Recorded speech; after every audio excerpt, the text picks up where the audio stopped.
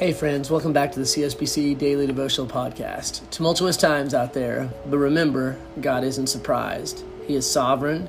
He is still on his throne. Jesus told us that in this world we would have much tribulation. But he went on to tell us, but be of good cheer, because I have overcome the world. Today I want to read a passage from the Old Testament and a passage from the New Testament. And after that I'll close in prayer. I love you guys. Lamentations 3, 22 through 33.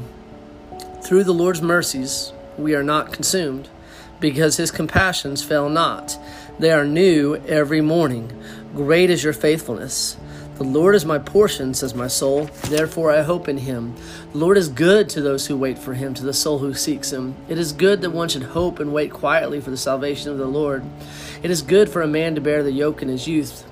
Let him sit alone and keep silent, because God has laid it on him. Let him put his mouth in the dust. There may yet be hope. Let him give his cheek to the one who strikes him and be full of reproach. For the Lord will not cast off forever. Though he causes grief, yet he will show compassion according to the multitude of his mercies. For he does not afflict willingly, nor grieve the children of men. The next passage is found in Philippians 4, and I want to read verses 4 through 13. Rejoice in the Lord always. Again I will say rejoice. Let your gentleness be known to all men. The Lord is at hand. Be anxious for nothing, but in everything by prayer and supplication with thanksgiving, let your requests be made known to God. And the peace of God, which surpasses all understanding, will guard your hearts and minds through Christ Jesus. Finally, brethren, whatever things are true, whatever things are noble, whatever things are just, whatever things are pure, whatever things are lovely, whatever things are a good report, if there's any virtue and if there's anything praiseworthy, meditate on these things.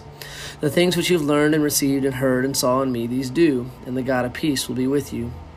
But I rejoice in the Lord greatly that now at last your care for me has flourished again, though you surely did care, but you lacked opportunity. Not that I speak to regard need, for I have learned, in whatever state I am, to be content. I know how to be abased, and I know how to abound.